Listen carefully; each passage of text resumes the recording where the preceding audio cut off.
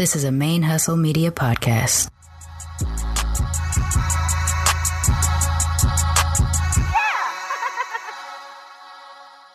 Hey y'all, this is Javia Nicole, aka your girl's favorite lesbian, and you're listening to Black Radical Queer Podcast, our stories on our own terms.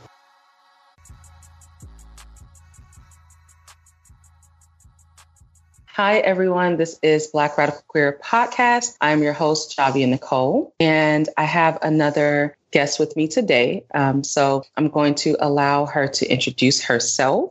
And then we'll just go from there and see what kind of craziness we end up discussing. All right. Hi, I'm Aisha, a friend of Javia's. If you want to hit me up on Twitter, I am Milkdromeda with a D-U-H at the end, not a D-A. I rant a lot about video games, so be prepared for that. Like video games and writing, that's all I talk about. You can follow me on Twitch, and you can follow me on Tumblr as well. And I am here and queer. Get used to it. And I mean, I guess we'll find out more about me as we go along, huh? Indeed. So is there anything that you're working on or anything like that you want to plug? Oh, well, I mean, I have a Patreon if you guys want to support that. I am a writer and I'm currently in school for getting my creative writing degree and everything. And basically, I'm just around. If you want to hit me up, if you want to talk, I am good. What I actually wanted to ask you about is, so I know, because I know you and I've known you for a long time, like I know that you are an artist and you mentioned writing, but you do a lot of different kinds of art. What has that been like for you, kind of navigating that, being Black, being someone who is very socially aware and who is queer and who, like, you have to navigate a lot of different spaces. So what has that been like? Well, I guess the only way to really explain that is to start from the beginning. Like I was a dancer first before I was anything else. Like I grew up doing African dance like all my life, and culturally, that's actually how I saw her dance. And I was like, who is that? That's how. Well, we'll just say a mutual connection. There was a person who had like learned about Aisha and who told me about her and was like, oh my God, this woman is amazing. I have to meet her. She's going to be having a performance and we're going to go. So they just kind of like me and another mutual friend, they're just like, so y'all are coming with me because I'm too shy to go by myself and I want to meet her, but like, I can't do it by myself. So I was like, it's dance, support Black women. I'm not going to say no. So we went, and then I actually saw you dance and I was like, what the hell? I've been missing out. Like, I mean, it was just, of course, that's how I learned about that center too. And I was just like, y'all are doing some bomb stuff, but yeah, I mean, I was just like, who is this woman? She's my friend now. She just has to accept it. And we've been friends ever since.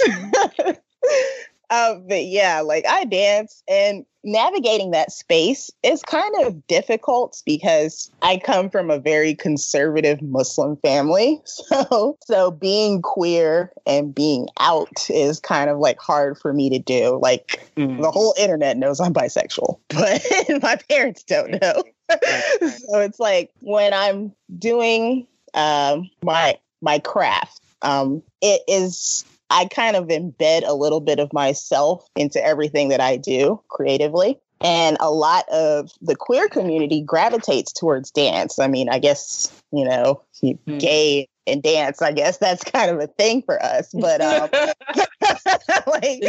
but a lot let's dance. Yeah, we love to dance around here. So like a lot of us gravitate towards the arts because it's one of the few places where we can gather and express ourselves as we truly are. So over the years, where people do expect us to dominate, like people actually expect like queer folks to really shape and inform art, so It's kind of, that's that one area where it's like, well, we still got a lot of work to do in terms of acceptance, but at least you can freely express yourself. Exactly. Like I've met a lot of queer women in the African dance community. They don't know I'm queer, but, I try and push for more progressive outlooks because, a lot of the elders and everything are kind of in this community and they're not really trying to budge, but I try and push more progressive outlooks. It's like, okay, we all came here to dance, and there's nothing that says that you have to be a certain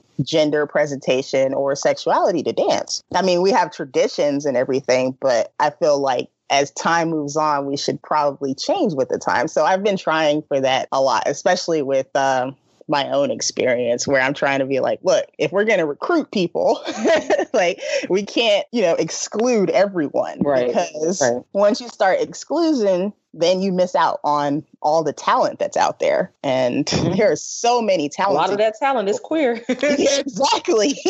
So it's like a lot of the talent in Atlanta is very queer. So because we're like, there's a lot of gay going on in Atlanta. Queer Mecca. It really is like particularly a Black queer Mecca. Like exactly. And that's really important to me too, because I feel like the Pride movement should have Black queer people at the forefront, because that's kind of, we kind of get like the brunt of the violence and the exclusion. And that's where it started. It started with like trans women of color and Black queer people. And so, but I try and welcome other queer folk into the community as best I can. I can't speak for everybody else in the community, only myself, but I try to be as welcoming as I can. So with all of my creative endeavors, so with music, art, writing, all of that. So as writing, would you say that, because you introduced yourself as a writer, so would you say that writing is like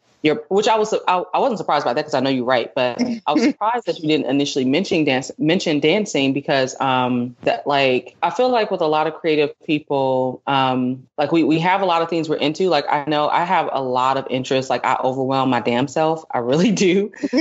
I have a lot of interest, but my first love, I always kind of go back to like writing, to poetry. That's poetry and music are like, but when I get down to the core, it's the poetry, and then other things kind of connect to that in some kind of way.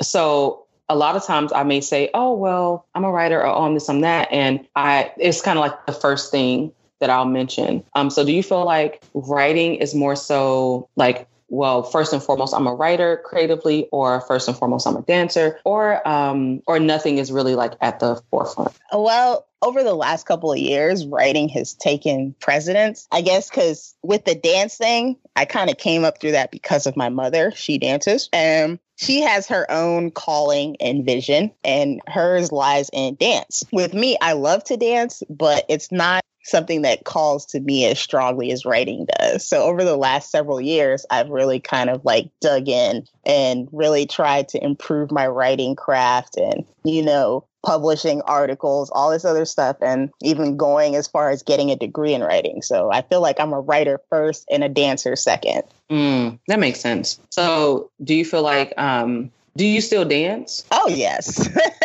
I still teach dance and I still perform. I actually have rehearsal tomorrow.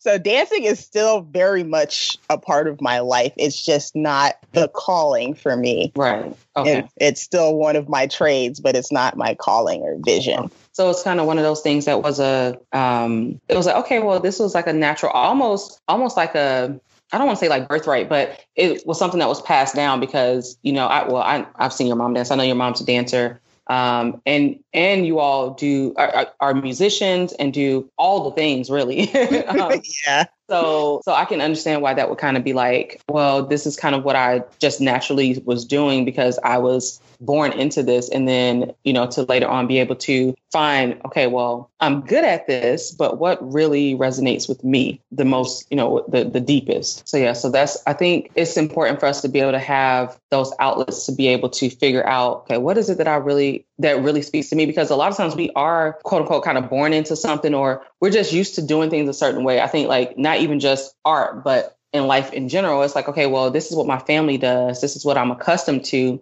And a lot of times with being someone who is queer, in addition to Black and in addition to radical and navigating those intersections, we by virtue have to stray away from kind of what the norm is and what that carefully laid out plan looks like for us. Because a lot of times like our families and our parents and stuff did not envision us being queer and radical and all those things. Like that wasn't factored in. So as we start to kind of cultivate our own lives, then we stray away from that. Like, I know my family is very, my family is spiritual, but like a lot of my family is very much in the church. And I spent a lot of time in the church. And a lot of my first creative outlet was in the church, was singing in choir. And I was trying to write like gospel songs and stuff like that. That was one of my first avenues to be creative.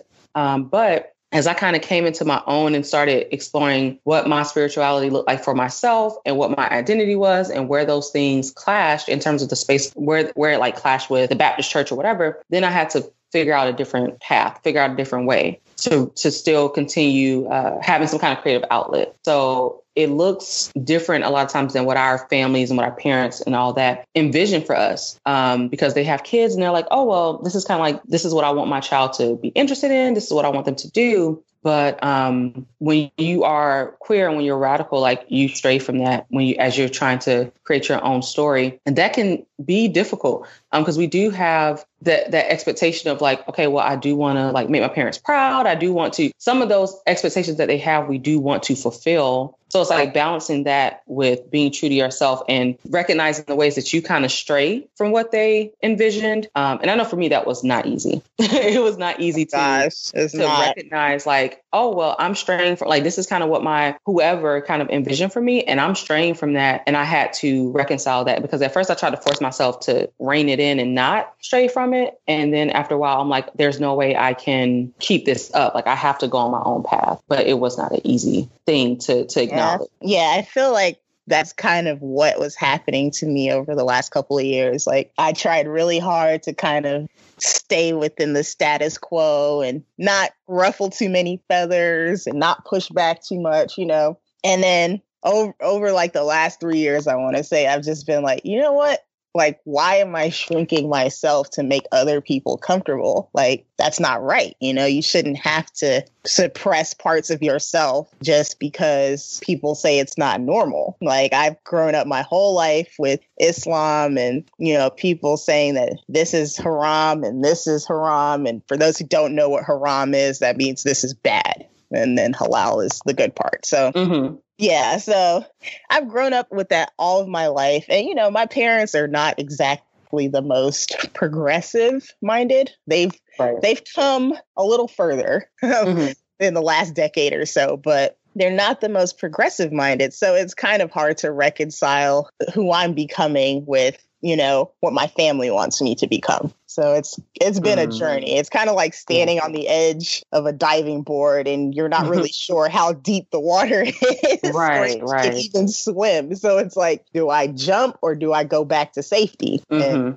familiarity? And I'm like, okay, well, if I go back to safety and familiarity, I'm just going to be miserable the whole time because I won't be able to be who your full self. Yeah, I won't be able to be and you'll regret like not taking that risk or regret. I mean, when I came out, I was very like, I always knew how I felt in terms of when it came to like women, girls, whatever. I always had this certainty around that. So when I came out, I didn't know what to expect. I didn't know how people would respond to me or anything like that. And it wasn't until later that I kind of had this, I don't know, I had like regret maybe, or I came out when I was around like 14 or 15. And around the time when I was maybe 18, I remember having kind of this, I don't know, I felt this spiritual guilt maybe, or well, really it came down to like family. I thought it was about my spirituality. So I started trying to change myself. And I was like, okay, I'm not going to acknowledge that I do have this kind of natural inclination toward women. I remember having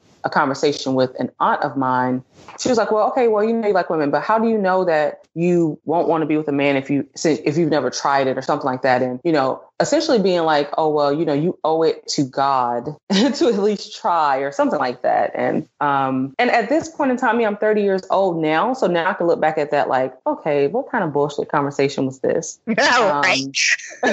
But at 18 years old, you know, I had already been out for a few years and it was it was tumultuous in a lot of ways. The way I felt, like at my core, was not tumultuous. I had always been very sure. Like, okay, this is what my inclination is. I like women. And I didn't know, it wasn't until I, learned more that I knew it was quote unquote wrong. But I always knew how I felt. But over the years, it had been so tumultuous. And I was like, maybe she's right. Just in that place I was in, I had just gone through a breakup, and actually it was amicable. I mean, basically me and this person, we had both grown up in the church to an extent, her more so than me, but had families with a, Baptist background. And we both were questioning, like, am I really, like, is my life right with God? Or, am I making a mistake by doing this or whatever? So we agreed, we kind of like had this amicable split where we're like, okay, well, we're both going to just like figure this out and we'll just be friends. And I mean, we're still cool today, but we just were both in a really vulnerable and weird space religiously. And so when my aunt told me that, and she was someone who I looked up to, and I was like, So instead of me rejecting it, I was like, well, maybe she's right. And so I went on this whole, like, I did, date a guy. And not to say that the only reason I dated him was because I actually did like him. And of course, Aisha knew me during this time. So she, I had a boyfriend. And I mean, I didn't just go out and like get with any old guy, but I was like, okay, well, if I meet a guy I like, I won't close myself off to it. Which is kind of what I was like, okay, maybe, this means something, blah, blah, blah, whatever. Maybe, I'll just give it a shot because maybe that's like God trying to tell me something. So I met this guy that I liked, he really like moved me. And I was like, and I had not felt that way about a guy before, not to that extent. I was definitely very much in love with him. And it was like, I don't know, something about him. I was just like, okay. So, but what I realized was that even in the midst of our relationship, like I adored him. Like I really can honestly say I was in love with him, but that didn't make my feelings toward women go away. I still very much wanted to be with a woman. And it was very hard for me to envision spending my life with him. And like, he would talk about the future and stuff. And it was like, I enjoyed myself with him and, and he moved me, but I was just like, whenever I envisioned my future with a woman. So I was very conflicted. And I was trying to make myself feel differently and it wasn't working. So I was kind of like feeling guilty about that. So I had to, I guess, get to this point where I had to just be honest with myself. And I'm like, okay, well, the reality is you are who you are. And I had to have like this spiritual reconciliation, basically, of like my sexuality, my sexual orientation and my faith, and figure out what that looked like and not be in this place where I felt like I was going to be damned to hell because of me just being authentic. Because I was like, I would pray and I would be like, okay, God, like if I'm not supposed to be this way, can you please take these feelings away? Like, I don't want to feel like this. I didn't ask for this. Like, I remember I would constantly say, I did not ask for this. I never asked to feel this way. I'm not like seeking this or pursuing this. I just feel it. I've just always felt it. Why? If this is wrong or, if this is like not supposed to be, then why do I feel this way? So just take it away. I mean, that was like I was pleading. So it was a very like, kind of like tumultuous time for me spiritually. So I know you said that your family is Muslim and they are, would you consider them to be like devout? Well, they're not like, forcing people to wear hijab or anything like this, but mom does pray 5 times a day, every day, regardless of weather, reason, whatever. And she does go to Jumu'ah every Friday. She is pretty devout in her faith, and she does use that as kind of like her compass to navigate life. But she does now. But what she didn't do before is now she acknowledges the cultural differences of if growing up back in Nigeria. We're surrounded by people that look like us, who think like us, who practice the same faith and all that. So it's a lot easier to impress your beliefs and your values on your children because that's all they see. Right. But because, she raised us here in America, we're constantly seeing different views, different opinions, different faiths, different sexualities, different genders, all this other stuff. So it's difficult for her to navigate.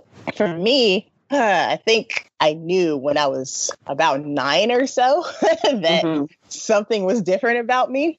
because I couldn't figure out why the crush-like feelings I had for men, I also had for women. So, and I couldn't reconcile, I couldn't figure out what that was. Back then, I didn't know anything about, LGBT or anything like that. I didn't know anything. Mom was very strict about what I was able to consume as a child. So I didn't know anything about that. So I couldn't figure out why. I was like, okay, I have a crush on a boy. I also have a crush on a girl. What's wrong with me? And I thought that maybe something was wrong with me. And it wasn't until I was a teenager that, I started reading and I figured out a name for it. And I was like, oh, I'm bisexual. Okay. What does that mean?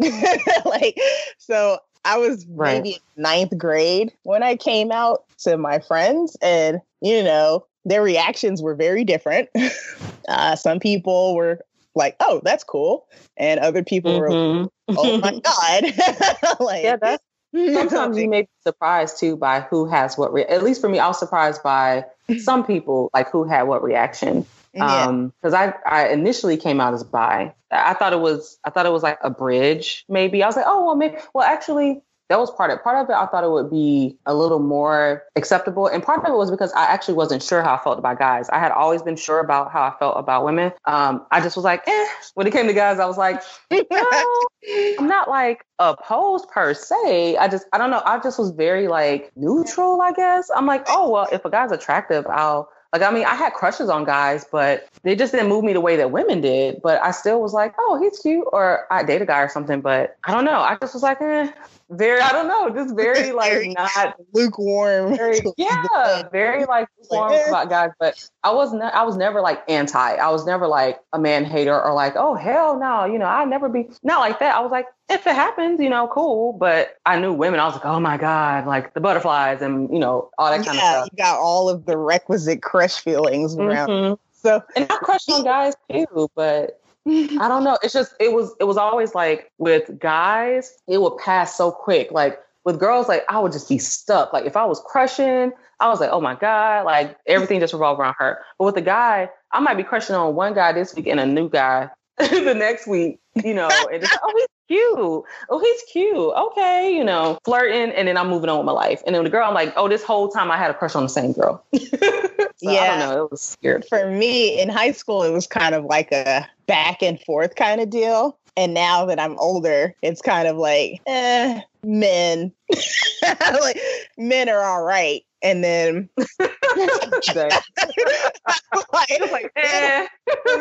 all right, with bisexuality, most people think that it's an equal attraction. It's not always the same. It's not always the that works. Yeah.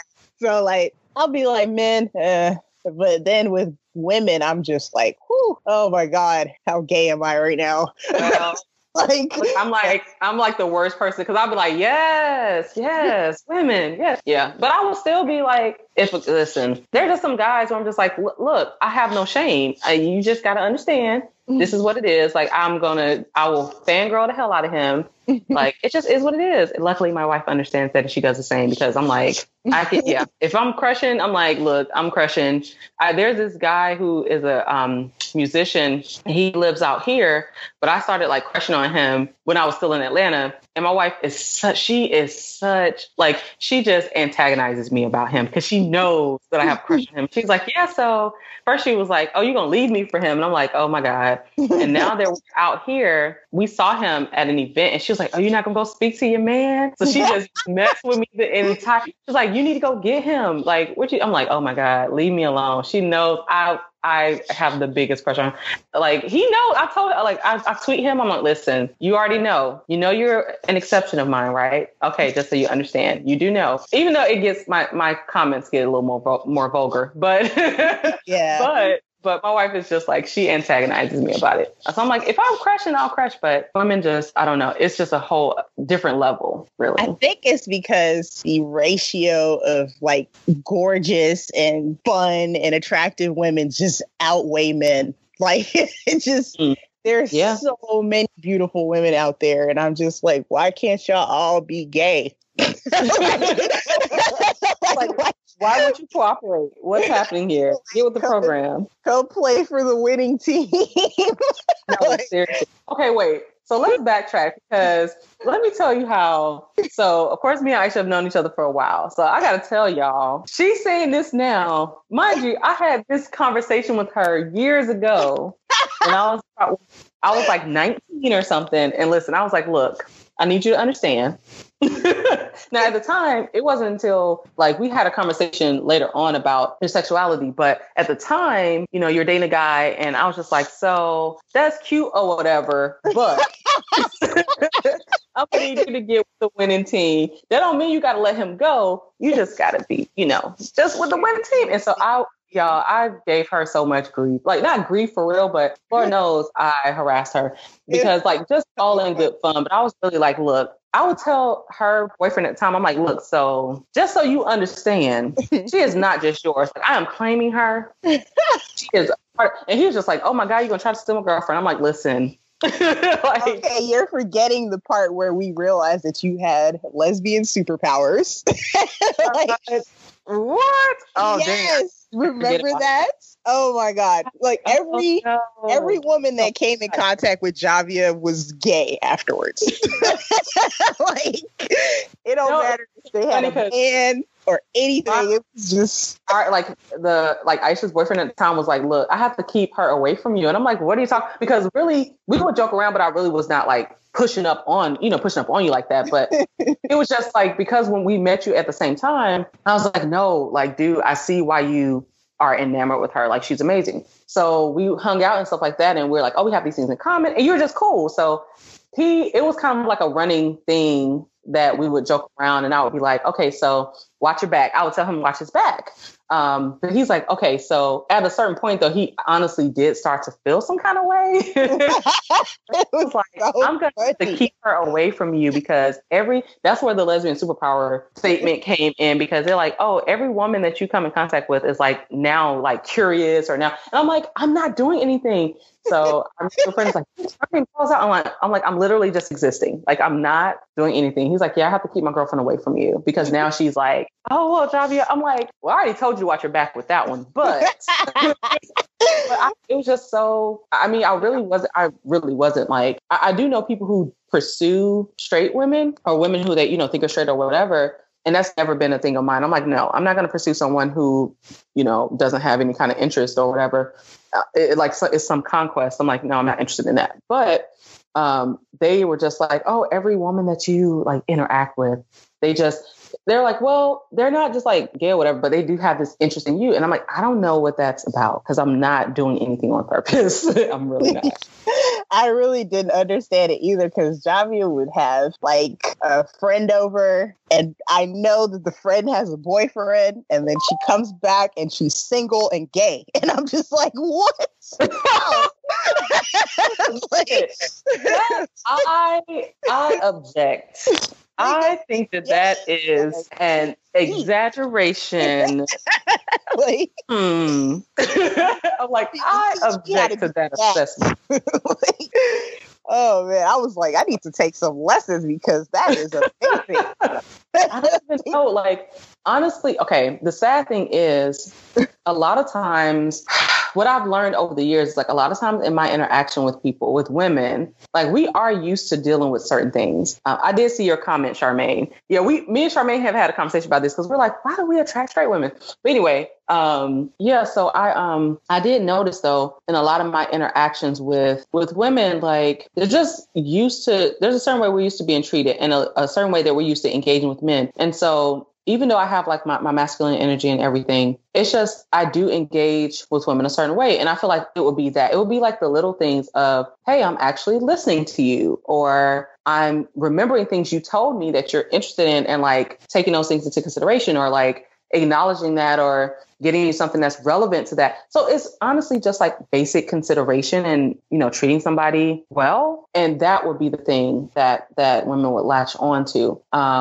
I think it was that in combination with me being like more dominant, me being assertive, having like that masculine energy, that they will be like, oh, well, here's someone who has this kind of energy, but how they treat me is very different. And I think that was a big part of it. I mean, I know I'm flirty, but I think it was that because it just amazed me how many how many women are not used to consideration. And I mean, I understand it because I wasn't either. Like, I wasn't used to someone considering me in that way. So I get that. So I feel like that was really what it was. And in our situation, like, you took your time to listen to them. Yeah, but that was the difference, because when you and I would have conversations at the time, like, we might talk about something, and then, your boyfriend at the time will be like, "Oh, I didn't know that." I'm like, "She said this before. Like, you don't listen." So it wasn't like anything was being withheld. It was just like, "No, bro, you just were not listening." And I remembered. So I might be like, "Oh, how did such and such go?" And you'd be like, "Oh," and you would tell me, and then he'd be like, "Oh, I didn't know you had to do." I'm like, "Dude, she told us like twice. Are you kidding?" So, but it's those kinds of things that would kind of help build that rapport, and then women would like bond with me. And I feel like I have enough masculine energy to kind of shift that into more of like an attraction or like a sexual kind of interest. Whereas someone who's like just a lot more femme, I am femme, but still, I'm not passive. So like, I'm already like assertive, and I'm already going to naturally do those things that are kind of seen as like chivalrous and all that kind of stuff. So I think it was that combination, I guess. Like, that's my guess. All I remember is women loved you. Like, whew. Like, I'm like, oh yeah, Javi is great. But that is so funny to me, because my perception was so not.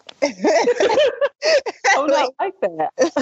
Like, every girl that came into contact with you loved you. It was just like, oh, okay, well, it was only a matter of time. But I feel like I digressed down memory lane, but that was just crazy. So for you, with like this whole idea of faith, like, have you had any issues in terms of kind of like the intersection of faith and sexuality? It's funny that you asked that, because I recently just talked about it with a friend of mine about how a lot of people, I feel like they distill their faith through, like, say, your pastor or your imam. Mm-hmm. They rely on these people to interpret the scriptures for them. And by doing that, they also kind of internalize the, I guess you would say, homophobic messages and undertones in the sermons and everything. So how I reconciled my faith with my sexuality, I eliminated the middleman. I said, okay, well, of course, culturally, most of these imams are going to speak out against homosexuality or any kind of queerness that is not of the status quo, because that's just the culture. So I said, okay, let me go straight to the source. So, I sat down, I read the Quran, I read the Hadith, and there's really nothing in there that says anything about, queerness being wrong. Right. That's true. Yeah, there's nothing in there that really like all people's interpretation, but that's used to suit them and to suit what's acceptable in society too. It's like to reinforce social norms. So like I eliminated the middleman and I started connecting on my faith on a personal level, I was able to reconcile that. I'm like, well, Islam doesn't really say anything about being queer. There's nothing wrong with it. Really, they want you to just pray and fast. But but it's not your, faith. Yeah, they're not really concerned with who you love or who you're married to. They're concerned with something wrong with it though. Like they will take something and just it's been interpreted and the interpretations have been interpreted, so it's just not like if you go to the source, it's just not the same. And like I said, it's a cultural thing and people conflate cultural traditions with religious practice. Like Islam practice in Nigeria is a little bit more strict. Like if I were to go, like my mom's in Nigeria right now, if I were to go back there, I would have to wear hijab and I would have to dress conservatively at all times, But here it's kind of a little bit more progressive. I don't have to wear hijab if I don't want to, etc. And then if I would go to someplace like Saudi Arabia, I wouldn't even be allowed to be outside without my dad's permission, Exactly. So so it's a cultural thing that I think really pushes that homophobic undertone in religion more so than the practice itself. Right. And when you have people that kind of combine the cultural upbringing with religious practice that are leading these congregations and everything, that's how you get the message spread that, oh, being queer is bad or this or that. But if you go back to the traditions, that was always seen as part of humanity. Right. Like, it's not some abnormal new thing. That's what I think too. I'm like, this didn't just appear. Like, y'all know this did not just like pop up with recent generations. Like, this has always been around. There's traditions that, you know, where they place queer people in positions of respect and even worship. So it's not anything that I saw that was wrong. And the biggest point for me, the biggest takeaway was that I was able to impress this on my mom. Like, okay, you've had this cultural upbringing. You're about preserving the culture. So we have to look at all aspects of the culture. You can't cherry pick what you want to preserve and what you want to forget. Which is what people have done. That's exactly why it is like it is now, because people pick and choose and take it all out of context and include in the social context. They take it out of like the societal context as well as the literal like text context. Yeah. It's like, okay. Because to hear some people tell it, you would swear that no queerness existed in Africa ever. Right. And I'm like, y'all are so wrong. I'm like, where are you getting who are your sources? Where are you getting your information from? Not knowing that some of the gods and goddesses worshipped in these traditions were as queer as they come. Like, they present as man, they present as woman, sometimes both. You know, it doesn't, if you have that in your spirituality, how could you say that a human being with that same presentation is, you know? So that's kind of what I'm pushing for now in the African dance community. Like, if you're going to preserve the culture, don't cherry pick what it is you preserve. Like, preserve it for real. Like, you know, if you're going to do it, then be about that life. And I mean, I think that's something that's important because, I mean, my family's background is Christian, but there were some things that resonated with me and some things I was like, I'm not, too sure about. But when I went through that whole kind of conflict and I'm like, okay, can I reconcile my spirituality with my orientation? I really, I had to, similar to what you said about going to the source. So I at one point taught Sunday school. So I was familiar with the text of the Bible to an extent, like not like cover to cover, but enough, So I was like, okay, you know what? Let me just do some research for myself. So I did my own research and I prayed and I meditated and those kind of things. And I kept coming back to, this thing of this is just a part of me. And I like, it's not something that I'm doing. It's just something I'm being. Like, it just is a part of my being. And why would this be a natural part of me if it was wrong? Like, so I'm just automatically doomed, basically, because I'm like, there's nothing I can do to get rid of it. No matter what I do, I still feel the same. So once I realized that, I was like, it just is what it is. So let me not go based off what other people say. And then I started going to a church that was a queer church. So, I mean, like, my pastor was queer. A lot of the congregation was queer and Black. And so once I was introduced to that space by my first love, I was like, wow, this, it really was affirming for me, and really seeing these people who came together to like fellowship and to share in this faith, it meant a lot to me. So, I mean, at this point in my life, I'm in a different place spiritually. I mean, I'm not devout by any means. I'm not really religious. I am spiritual, and I do, there are some kind of things that come with Christianity that resonate with me. So I kind of hold on to those things about just more so this message of acceptance and a lot of things that basically that they have Jesus represent that people want to ignore. But those kind of things. But in general, I'm just like, you know what? I have to have my own spiritual relationship. I have to kind of cultivate that for myself and define it for myself and not allow anyone else to dictate it because it is mine. So once I, really did what you mentioned about like going back to the source and kind of just defining it for myself and seeing for myself, then it wasn't difficult for me to reconcile. Like now I'm like, yes, I'm queer, but I'm also a spiritual person. And those things are not in conflict. Exactly. And I feel, and this is not to invalidate other people who might come from a monotheistic background. I noticed a lot of queer people as well. They kind of either they reconcile themselves with their religion or they walk away from it entirely. And that's completely valid. Like some people just can't, deal with a religion where they have to do a lot of mental gymnastics to say, okay, well, I'm enough, So they gravitate towards, like, I notice a lot of people are gravitating more towards the polytheistic faith, like, yeah, I noticed that. Yeah. More spiritual practices that have them represented in the pantheon, Right, so like, there's that, and then there's some people, they choose to stay with Islam or Christianity or Judaism, and then other people choose to walk away and find something else, or they choose not to be spiritual at all, which is it just proves that everybody has their own journey towards acceptance of who they are. So I feel like that religion plays a role, but I feel like it shouldn't be like the one true queer experience where everybody comes back to Jesus or whatever. So like, oh no, absolutely. So everybody has their journey to self-acceptance and being accepted by their chosen family. And I say chosen family because, coming out to your family doesn't always go well. Like, I know if I were to come out to my parents, it would be all kinds of World War III going on. But like, so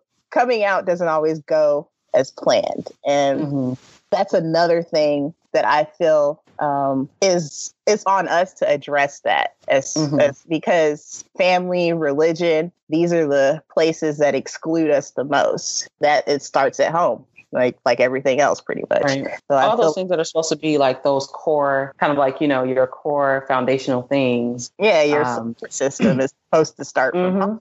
So if you don't have that, I mean, I don't blame people for walking away, but I'm also glad that other people are finding their way to still be in their faith and where. Right. Yeah. I mean, I think too, it's, I've seen like, as I've gotten older and stuff, and I say it like I'm so old, I'm not, but I came out young. So I got to see how that progressed over the years. And there used to be this mindset of, well, and maybe to a certain extent there still is, just in terms of like coming out and being out and what that meant. And, kind of this all or nothing type of approach. And now, I think that people are getting a better understanding of how nuanced that is. And I always say I'm selectively out, but because we do have to navigate so many different things, and we just have to figure out what that looks like for us. Like if I'm, kind of out in one arena and not in another, what does that mean for kind of like how I live my life? And so for you, since you are, because you do write and not just write, like you do have like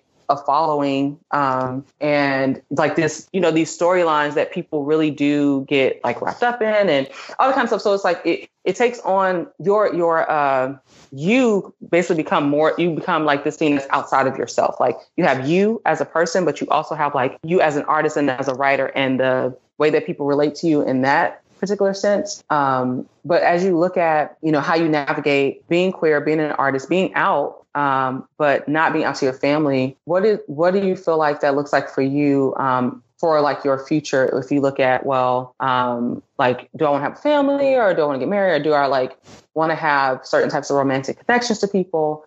What is that? How do you like navigate that and still be true to yourself, but not have to not out yourself to folks you don't want to out yourself to? That's a really tough question. Oh man. And this is something that I struggle with like every day too.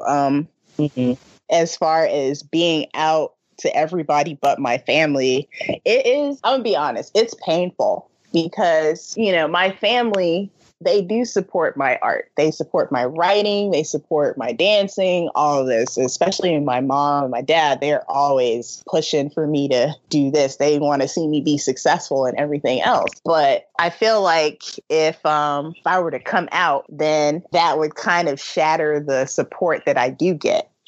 Because I don't know how they're going to react. Are they going to be okay with it? Are they going to, ostracize me and, kick me out or disown me? Like, I know for some people this is a painful topic.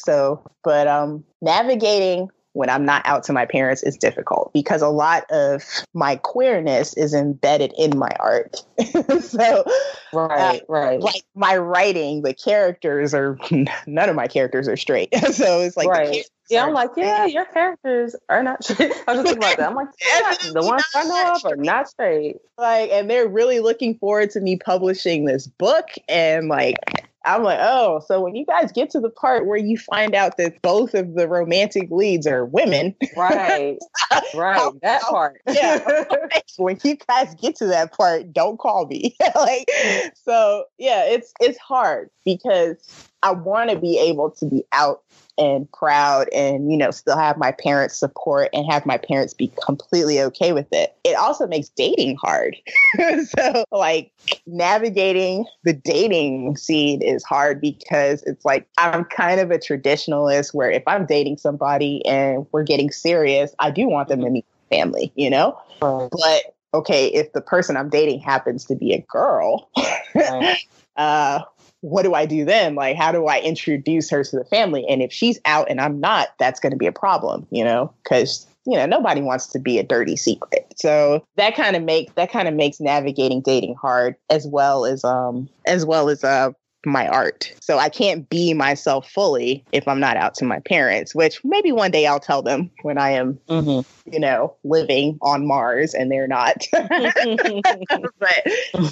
yeah, that's a journey I'm still on. Right. I mean, and the thing is too, I think, I am glad that there is starting to be this shift in people understanding this whole thing about being out. And, but yeah, there is starting to be a shift in people understanding being out and what that looks like, and that it is not as simple as you just being out across the board. Yeah. It's rarely that simple. When you have so many, spaces that you have to navigate. So, and I came out so young that like at one point in time, I was just kind of like very out, and I was lucky enough to be in Atlanta and in spaces where I, had some type of support and stuff like that. But as I got older and I got into different workplaces, then I'm like, okay, I became more selective about how out I was. And now, I feel like I'm a pretty open person, but I'm still selectively out. And still being able to, you can still have fulfilling connections, fulfilling relationships and stuff like that, and just have to navigate it differently. But part of that is making those hard decisions like, okay, well, I know that ideally, I would want to be able to kind of like introduce this person to my family, or not even just that, because it's been times where I've introduced someone to my family, but not as my significant other.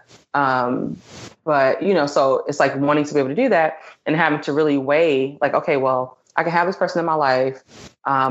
My parents may not know in what capacity, and just really deciding if that's something that you want to do, because at the same time, you still deserve to be able to like have the relationships you want and all that kind of stuff. But you also can't be like forced to be out to your parents, because that's just not safe for some people, or that's not feasible or whatever. That's not always, as much as people talk about like coming out and it's supposed to be this like, oh, well, you're just out and proud and tell everybody. In real life, in the real world, we have to navigate things a bit differently. So we may be out, like, I'm not out at work. Like maybe a couple people know, but I'm not, because I'm like, I don't know that is my job, that is my paycheck. I don't know how people are going to respond. And I do know that my job is a nonprofit that is associated with church. So I'm like, it's not everybody's business. And being okay with that and not feeling like, oh, I have to hide this part of myself, or, oh, I'm less authentic, or, oh, I'm less this or that. Because when in reality, no, you're just being an adult and you have to navigate spaces in a way that's going to be, safest and best for you to be able to live your life. So I know my perspective, like my understanding and perspective on being out has definitely changed as I've gotten older.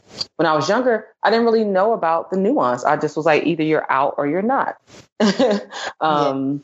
And now it's like, well, no, it's not that, it's not that black and white. Yeah. And some people still adhere to that whole gold standard you're not really true LGBT until you're all the way out. And I'm like, okay, right. Which is we ridiculous. all know that being out can be dangerous for some people, like some Right. more than others. And, you know, some people don't need to know. That's how I mean, it's really not everybody's business. And it's like, okay, well, the reality is straight folks don't have to do this. Yeah. They don't. So it's like, I think it is in some ways radical to just be like, well, I'm just going to live my life and I'm just going to love who I love and be with who I'm with without feeling like I have to announce it to the world. And that's more so the place I'm in now. At one point in time, I did feel like I had to announce it. Part of that was a visibility thing because I got tired of being assumed straight when I'm like, I am not. That is not my reality. But over time, now I'm like, you know what? I don't have to like shout it from the mountaintops. I'm not like flamboyant or anything. And if you are, that's fine. But that's just not me in my life. I'm definitely out, but I'm just like, it's not everybody's business. It's really not. Like, I'm gonna live my life, and straight people don't have to like go through this whole hurrah and like let people know, well, by the way, I'm straight. And no, so why should I be forced to navigate spaces that way where instead of just me living my life and showing up to this event with whoever I'm with and without it having to be all this like legwork I have to do beforehand. So at this point, it's more, part of it is resistance. I do feel like it is radical. It is a type of resistance for somebody to just be like, well, fuck that. I'm just going to live my life. Yeah, for me, that's how I live. And, you know, if people ask and, you know, sometimes I do get questions, but it's like, if people ask, I'll be like, well, yeah, I mean, I'm not straight, but, you know, I don't see how it's any of your business what I am. Like, are you trying to date me? Right. Like, right. I ask them, I'm like, are you trying to date me? I'm like, what does it have to do with you? That's, you know, I don't understand. Like, why do you need to know? So, and then, you know, and then when I do come out to people, then people will ask me, of course, like, it's different for every spectrum, every part of the spectrum. But speaking from a bisexual experience, I always get the same questions. So which one do you like more? Oh, God. or the gross dudes that'll be like, so can I invite you to be in a threesome? Oh, Lord. Yeah, I'm just like, dude, first of all, I don't know. I'm like, can y'all come up with better questions? Jeez. Like, second of all, gross. Do you ask other women this? Like, so it's like a lot of different reactions I get depending on the company I'm in. Like the one I get the most is, who do you like more, boys or girls? And I'm like, depends, like on, you know, what I'm feeling like, you know, and it's not always just men and women. It's two different genders. I could be attracted to non-binary people or a trans person. So like, it doesn't fit into their neat little box of what bisexuality should be. I'm like, it's not just one or the other. Sometimes it is all of them. So with that, I don't really just say, oh, I'm out, I'm this, I'm that. Like, dude, I haven't even been to a pride parade yet. That's how on the low I am with mine. Like, I plan on going, but you know, I haven't actually been to one. So with being out, I feel like people kind of get these perceptions based on the media too. Like, you'll see in TV shows and movies, the tearful coming out and the parents lovingly accepting their child. And I understand the message behind that. Like, what, you know, media is trying to push this positivity to accept your children no matter what. But that's not how it happens in real life. You know, some people have shitty parents or some people have, you know, one parent, or some people don't have any support system at all. So I feel like it's best if we don't define being out as, you know, screaming I'm gay at every person you meet, because you never know. I have actually had to scream that at somebody, which is funny. I had a guy.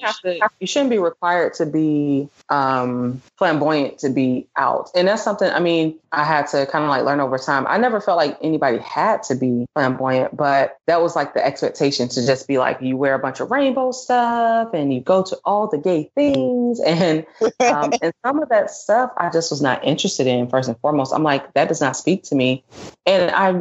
And part of it was I still didn't feel fully visible in those spaces. Like, there was still nuances that those spaces did not meet. And, you know, I'm just like, okay, well, that should not be, this whole being out and this performative outness or whatever should not be the standard, or like, oh, well, you're not really out, you know, if you don't do it this way. As opposed to, you know, you living your life authentically and in a way that makes most sense for you. And for some people, the way that makes most sense for them is they have to be selective. If you're able to be out all across the board, good for you. But that's not everybody's reality. And it fluctuates. I mean, there have been times where I was out in every kind of like facet of my life. I was out at work and I was out, you know, all that kind of stuff. But that fluctuates, and that has not been the same throughout my lifetime. And it's not the same now. I'm just a private person too. So I definitely don't hide. I mean, people know I have a wife, but I'm not out at work. And I'm like, you know, I'm fine with that because it's none of your business. Am I coming to work and doing my job? Yes. So it doesn't matter. And making those decisions like about the spaces I'm choosing to be out in, because it really is up to me. And I'm still not going to announce it. I refuse. I'm not going to announce it. So I'm going to just be myself. You might see me show up with my wife, or I'm going to just say, oh, well, my wife or whatever, or use her or whatever, and just keep it moving. I'm not going to be like, well, let me preface this statement by saying that I'm not doing that. I'm tired. Straight folks don't have to do that shit. Like, I'm so tired of having that, making that, you know, that little speech. I'm just like, no, I'm tired. I've done it enough. And we shouldn't have to do that shit. Honestly, I'm so over a lot of stuff. So I'm just be like, we shouldn't have to do that shit. So I'm not doing it. Yeah. It's 2018. Are you gay or right. not? Right. You know, I am who I am. If it's your business, you'll know. And if it's not your business, then you won't know, and we'll keep it moving. Yeah, like there's certain aspects of my life I like to keep private. Like, I understand the movement, and I understand that for a lot of the youth too, it's needed. Right. That visibility is important, but it's everybody, and that's the thing, everybody can't be visible to the same degree. And what that looks like is not the same for everybody. So being visible doesn't automatically mean say it loud, I'm gay and I'm proud and I'm, you know, wearing all the rainbow shit. Being visible could be somebody confided in me that, hey, I'm queer. And I was like, you know what? You're not by yourself. Me too. Yeah. It could be something as small as that. And that makes all the difference. That has been more impactful than me walking around wearing a bunch of rainbow stuff. Somebody just being like, you know what? I'm confiding in you that this is a part of me. And I'm like, well, it's okay. And you know what? That's a part of me too. We have that in common. You know, you're not isolated. You're not weird. So it's a lot more nuanced. And it should be like allowed to be. There's nothing wrong with that.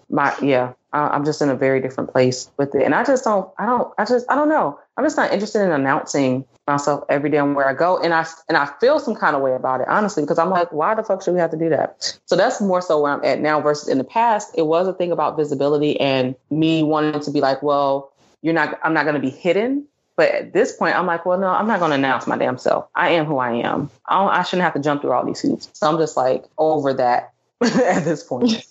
Yeah, for me, it's been about like visibility has never been an issue for me because I spent so much time kind of like inward. But I know for younger queer youth, they're looking for that visibility and affirmation. And, you know, if it comes in my path where I can give them that, then yeah, I will definitely be like, hey, like you said, they'll be like, hey, I'm queer. And I'll be like, hey, me too. You're not alone. And, you know, and I do feel like I agree that I do feel like that's more impactful than, you know, vomiting rainbows everywhere and, you know, marching through the streets. And for some people, that's validation. But for me, I like the more quiet, one-on-one kind of like having them confide. Because, you know, sometimes people don't feel comfortable coming all the way out. They might just see you as somebody they trust, or they say, hey, I'm this. And I just wanted you to know. And I'll be like, okay, well, that's we need both.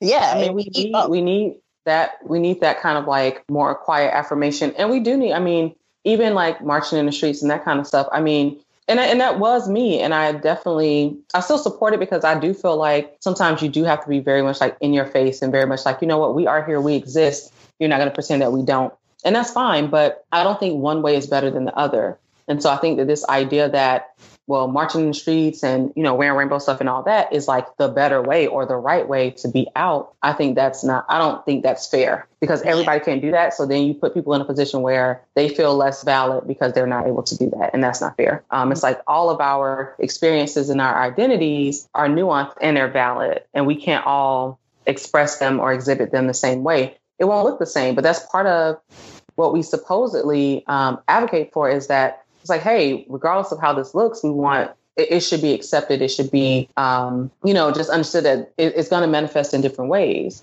So I feel like that's more important than there being this cookie cutter way to be out and to come out. It's just like, well, no, some people are going to be more private. Some people are going to be more visible. No matter where they fall on that spectrum, they should just be able to be their authentic selves without, fearing for their safety or without being judged or without somebody telling them they're doing it wrong. Yeah, that's the most important thing, is that they're able to have like a safe place to come out and not be judged. That's super important. Like, oh man, that's the chief thing that I've noticed a lot with a lot of the queer youth that I deal with. They want that safe space and they want that support because they're probably not getting it at home either. Right. But I also don't want them to feel pressure that, okay, now that you're out, you have to go to all the gay bars. You can only, right. You have to do all of this. Before you even tell someone your name, you have to say you're gay. Like, yeah.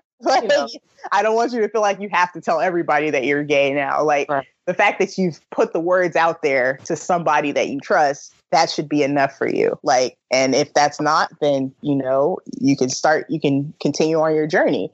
Right. So even if that someone is you, even if you acknowledging it is only to yourself, only if you're like, you know what, I know that I'm a queer person or whatever. And that's just like your internal dialogue. If that's enough for you, that's enough. And because ultimately you have to, live with yourself. You have to live your own life. So we don't have to, this external validation isn't mandatory. It isn't, and it helps. I mean, because visibility is important and we do want to be able to have people we can relate to. And we want to be able to see ourselves. And some of the most affirming things for me have been where I've seen parts of myself reflected on like a larger scale or whatever. But that's not more valid than me acknowledging myself and me kind of like nurturing my own identity. And so I think we have to be able to look at all of that and say, okay, well, even if you don't tell anybody, even if if you never tell anybody and it's just something that in your heart, it doesn't make you any less queer. It doesn't make you any less valid. That's just it's up to you. And we are the, kind of like the authors of our own stories. We get to decide who we disclose to, who we don't disclose, if we disclose at all, because it's still not everybody. Like it's up to you to decide whose business it is, and kind of where you want to fall on that spectrum. So yeah, I do think, at least to me, it seems like over the course of time that I've been out, that this whole idea of being out has become more nuanced. It still has a ways to go because there's still this whole narrative of like coming out and kind of people feeling pressure to come out, like it's a validating thing. Like, oh, you're not as legitimate as queer if you aren't out. And so that I would really like to see that not be the case, because people do feel like, oh my God, like I haven't come out, so I'm like closeted or I'm less than, or, I'm not being real. And it's like, that's up to you what being real means. Like, you shouldn't have to announce to the world to be seen as valid or legitimate. So I hope that we kind of shift away from that, because people like torture themselves and they're like, I got to come out. I got to come out. I got to come out. And it's like, they could just be living their lives and not stressing about this whole production of coming out. Yeah. So yeah, that's a big thing for me too. I feel like the whole spectrum should have options. Like we should have options for coming out. We should have, and especially, I know it's hard for some people, especially to see other people that are like all the way out and just living their best life. Mm-hmm. It's probably hard for some of the people that are, still closeted or still questioning and unsure if they're really queer or not, to see people out there. And, I feel like we should really start giving reassurance to the people that are still in the closet that, hey, you're still valid, even if you're not all the way out. Like, you're still part of the community. You're still, you're still like, your queerness is not less than. Yeah, you're not less than at all if you're still in the closet. And I know it's difficult for some people to like see that, especially during Pride Month of all places. Like, it's like, oh, I wish I could do this. Like, one of the reasons I don't go to Pride parades is because since I'm not out, I don't want getting back to my parents. Oh man, she was acting all kinds of foolish at Pride. You know what I'm saying? Like, I'm totally cool with them seeing me like afterwards or drunk on Facebook Live or something. But if it's at private, they're like, "What? You was with the gays?" I'm like, "Oh, if only you knew." So it's like that's kind of like I kind of keep it on the down low. But I'm at a point in my life where I don't feel any less than, even if my journey hasn't taken me to, dancing on a float at Pride. Right? Like, I'm still a Black bisexual woman. I still have my art. I still have my own sense of self, and other people are on that journey too. So that's my message, is that you don't have to be a certain way to be considered valid and queer, Amen. No, that's real. I think that is very important that was expressed, because I do feel like that's something that needs to be said more. That, there's not some right way. There's not one right way to be out. You're not required to come out, and, you're not less than, your queerness is not less legitimate because of, you not having this whole coming out pomp and circumstance. Because I don't know. When I think back on, growing up and stuff, I'm like, if I could do it over, would I have come out? And I honestly don't know. I can't say with 100% certainty that I would have, because now I have like this, it's just, I don't know. I just really, really feel like we shouldn't have to go through that shit. Like, that's just honestly where I'm at with it. So it just bothers me so much. And it infuriates me so much that it's even a thing that that we're socially expected to do and all that. It bothers me so much that I'm just like, look, I'm not here for it. Live your damn life. I don't feel like I have to hide it, but I'm just like, why the fuck should I have to come out? Why? Like, why can't I just be with who I'm with and live my life and do with what I'm doing? So, I think that I don't know if I would have done it the same, because I did. And there are things I went through that I'm like, well, damn, if I wasn't out, I wouldn't have gone through that. But and I was able to, I think, the visibility helped to a certain extent with like peers and stuff. But overall, when I look back at it overall, I'm like, would I do it again? And there are a lot of things in my life where I'm like, I can absolutely say, yes, I would do. Even if it didn't turn out the way I wanted it to, I would still do it over. And coming out is honestly not one of those things. I can't confidently say that I would have done it the same, because I just don't feel like we should have to do it. I just feel like the whole like scenario of it, or the whole like circumstances of it, are just ridiculous. Because other folks don't have to do that. So nobody should be required to. So I do think it's very, very important that as part of a community, we kind of affirm one another and let our folks know, hey, you're not required to be flamboyant to be valid. You're not required to be out in a particular way to be valid. I know plenty of people who are queer who are not out, but that doesn't make them less valid. It doesn't make their queerness less valid. And it doesn't mean they're ashamed or anything. It's just like, that's just not a choice they made. They just decided that I'm going to, this time I'm going to live my life and I'm not going to, come out.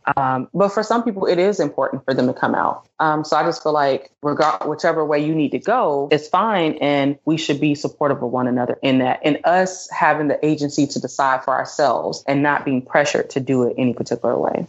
Amen. I definitely appreciate you being willing to do this. And this is a new venture for me. So I'm excited to like have different people on, and, you all are able to share your stories, and nobody's, experiences are exactly the same. Because I'm sure there's someone who's going to listen, who's going to be able to resonate with one or more things that you mentioned that are very specific to you.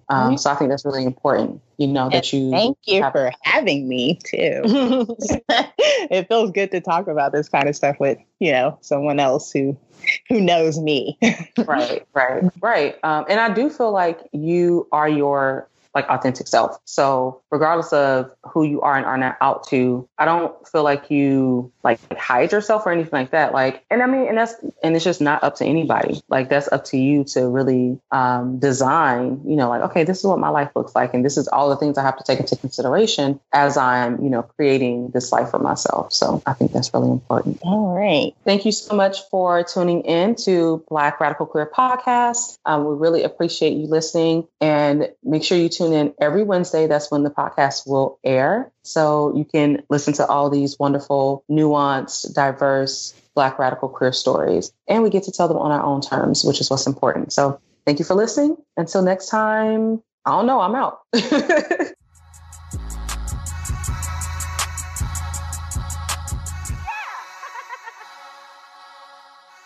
Black Radical Queer is a Main Hustle Media podcast hosted by Javi and Nicole and produced and edited by Charmaine Johnson. Music is by Young Carts. You can find us on social media on Facebook, Twitter, and Instagram at Black Rad Queer. That's BLKRADQWR. And you can also listen to us wherever you get your podcasts. And be sure to stay connected to us in our discussion group. It's called the BRQ Discussion Group on Facebook, where we will continue the conversations that we start in the podcast.